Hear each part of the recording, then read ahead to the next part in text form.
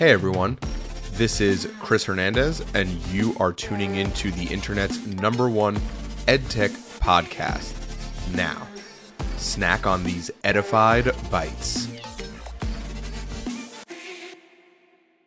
Welcome back, everyone. As a refresher, in our last Learn2Code episode, we talked about how important the what I want to do is rather than the where do I start my coding journey. My reasoning behind this is that your first coding language should allow you to participate in projects and jobs or provide you with job opportunities that you want to be a part of. I mean, it's a bummer to learn something and then realize you hate what you're doing. So this series is dedicated to teaching you about different coding languages and their use cases. As we build up our community, I may dabble in posting tutorials in the future for certain coding languages to help people get started, but for now, we're going to sit back and discuss different programming languages and just the things about them, what they offer you, and stuff like that. So on today's episode, we're going to be talking about GML, or rather, Game Maker Language. Game Maker Language is a programming language developed solely to be used for Game Maker. Now, before we continue, a little background info is needed. Game Maker is a game development software that is primarily for 2D game development. The minds behind all of this is Yo-Yo Games, which I believe is a British software development company. Game Maker has been around for quite some time and is really a great place to start for people who want to be game developers. If you're understanding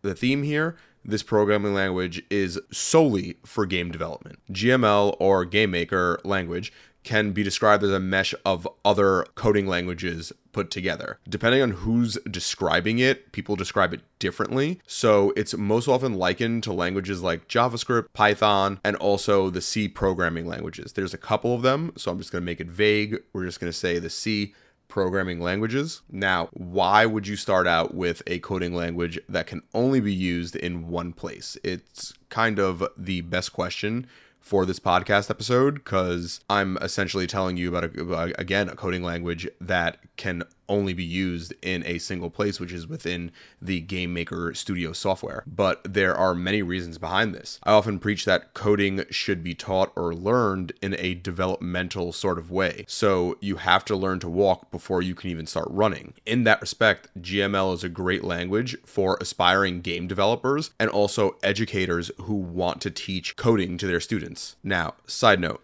with each episode, I'm always going to explain what the best use cases for each language is, but the truth is anyone can get started with any language that they want. And again, this is really meant just as a guide for people who want to learn, or for educators who want to teach, or for parents who want to better understand how their child should be learning. The reason I recommend this language is that it's a great language for aspiring game developers and educators, and it's because of the direction you can move forward in. Many people don't actually just commit to a single programming language over their career of coding. They typically move into other programming languages depending on how their careers change, what projects they want to be involved in, stuff like that. So talking from a learning perspective, aspiring game developers can get their feet wet in game development and eventually move into one of the C programming languages, which are commonly used in the game development field. Similarly, a teacher can start teaching their young students game development using Game Maker and eventually move their curriculum into teaching either Python or JavaScript, and also C too, but C is most commonly taught in higher ed courses due to how complex the language is, or rather, I should preface that with my first experiences with the C programming language was only until I got to higher ed. The language, all of them for the most part, are very complex, and those are used for many different things, but C, especially C+, is very common in game development. And I don't know if I've said this already, but this programming language is a very easy language to learn. And again, a great language to just get your feet wet in before you move on to more expansive languages. Now, we do have to talk about how accessible learning this programming language is. For the most part, it's pretty accessible. The reason why I say is it accessible is because of the fact that it can only be used in one place. And I'm probably going to say this again later, but it's a 2-in-1 deal kind of. You have to obviously either download and use the Game Maker software or purchase whatever the membership tiers are, and we'll get to that later. But you have to always use the GameMaker software in order to use this language. And so with that being said, there is a free to use version of GameMaker. The free to use version doesn't allow you to export your games to the web or to consoles, but it's great for just learning. I remember over a year or two ago, Yo-Yo Games actually got rid of this model. There was no free version available at a certain point, and they supplemented that with a free trial. And that's why we're talking about accessibility here. Circling back, we always go full circle here. So that's why I brought up accessibility of this programming language, because at one point there was only a free trial and then you had to purchase a particular license. Now there are tiers to kind of licenses. So it's kind of like how Adobe works with Photoshop and all their other products. So you essentially just pay a yearly fee and you get different tiers of this, or again, you can stick with the now free version that they have. And I'm really happy to see that the free version's back, as it was the long-term free version that actually converted me into purchasing an upgraded license. And this is something like, if you guys are interested, if any of you are interested in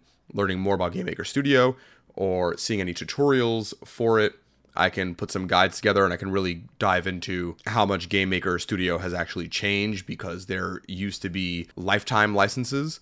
Now there are only yearly licenses that renew. So, I mean, lucky me, I got in when there was lifetime licenses. Maybe hopefully they'll bring that back for users. But right now it's just essentially a yearly fee for each license tier. There's also an education subscription for educators. So schools can acquire a discount if you're an educator and you're listening to this and you plan on teaching it in your classroom. Most developers may not actually stick with GameMaker long term. And I mean, I've been telling you this whole time that it's a great foundational tool to move on into other programming languages. Another side to this language is that GameMaker Studio also supports drag and drop coding, which is also great for educators.